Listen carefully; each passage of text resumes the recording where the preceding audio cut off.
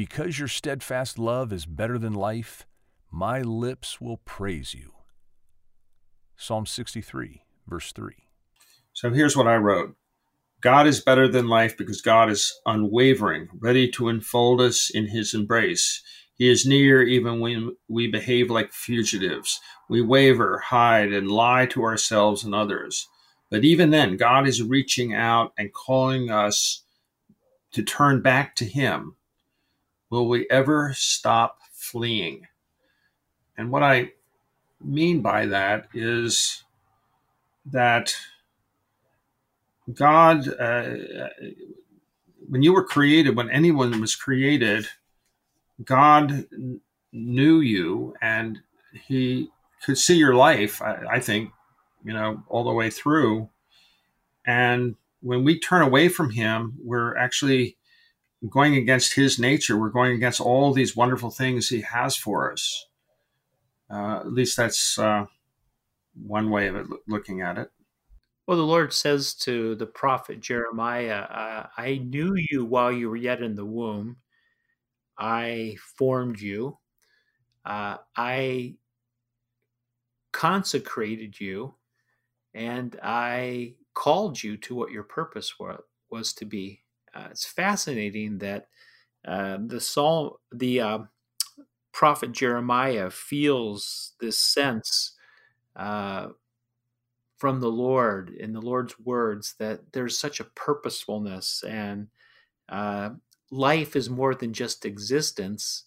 Life is life, and that when we find it in God, that reality of his presence changes everything from mere existence to our purpose. And that's why we can say the Lord's steadfast love is better than life. Yeah, I was kind of concentrating on your word purposefulness, and then you just ended purpose. And I just want to actually develop that just a little bit.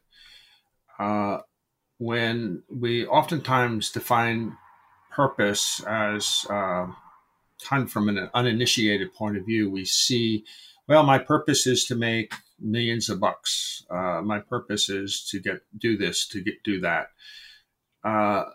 But rarely have I heard over the course of time, what is God's purpose for me?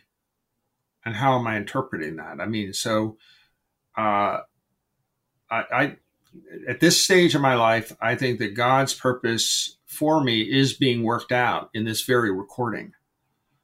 I don't know what the end result will be, but I'm comfortable with that because I believe I am in God's purpose, and my purpose is been transitional and transformational in the sense that I have gone from my purpose to God's purpose.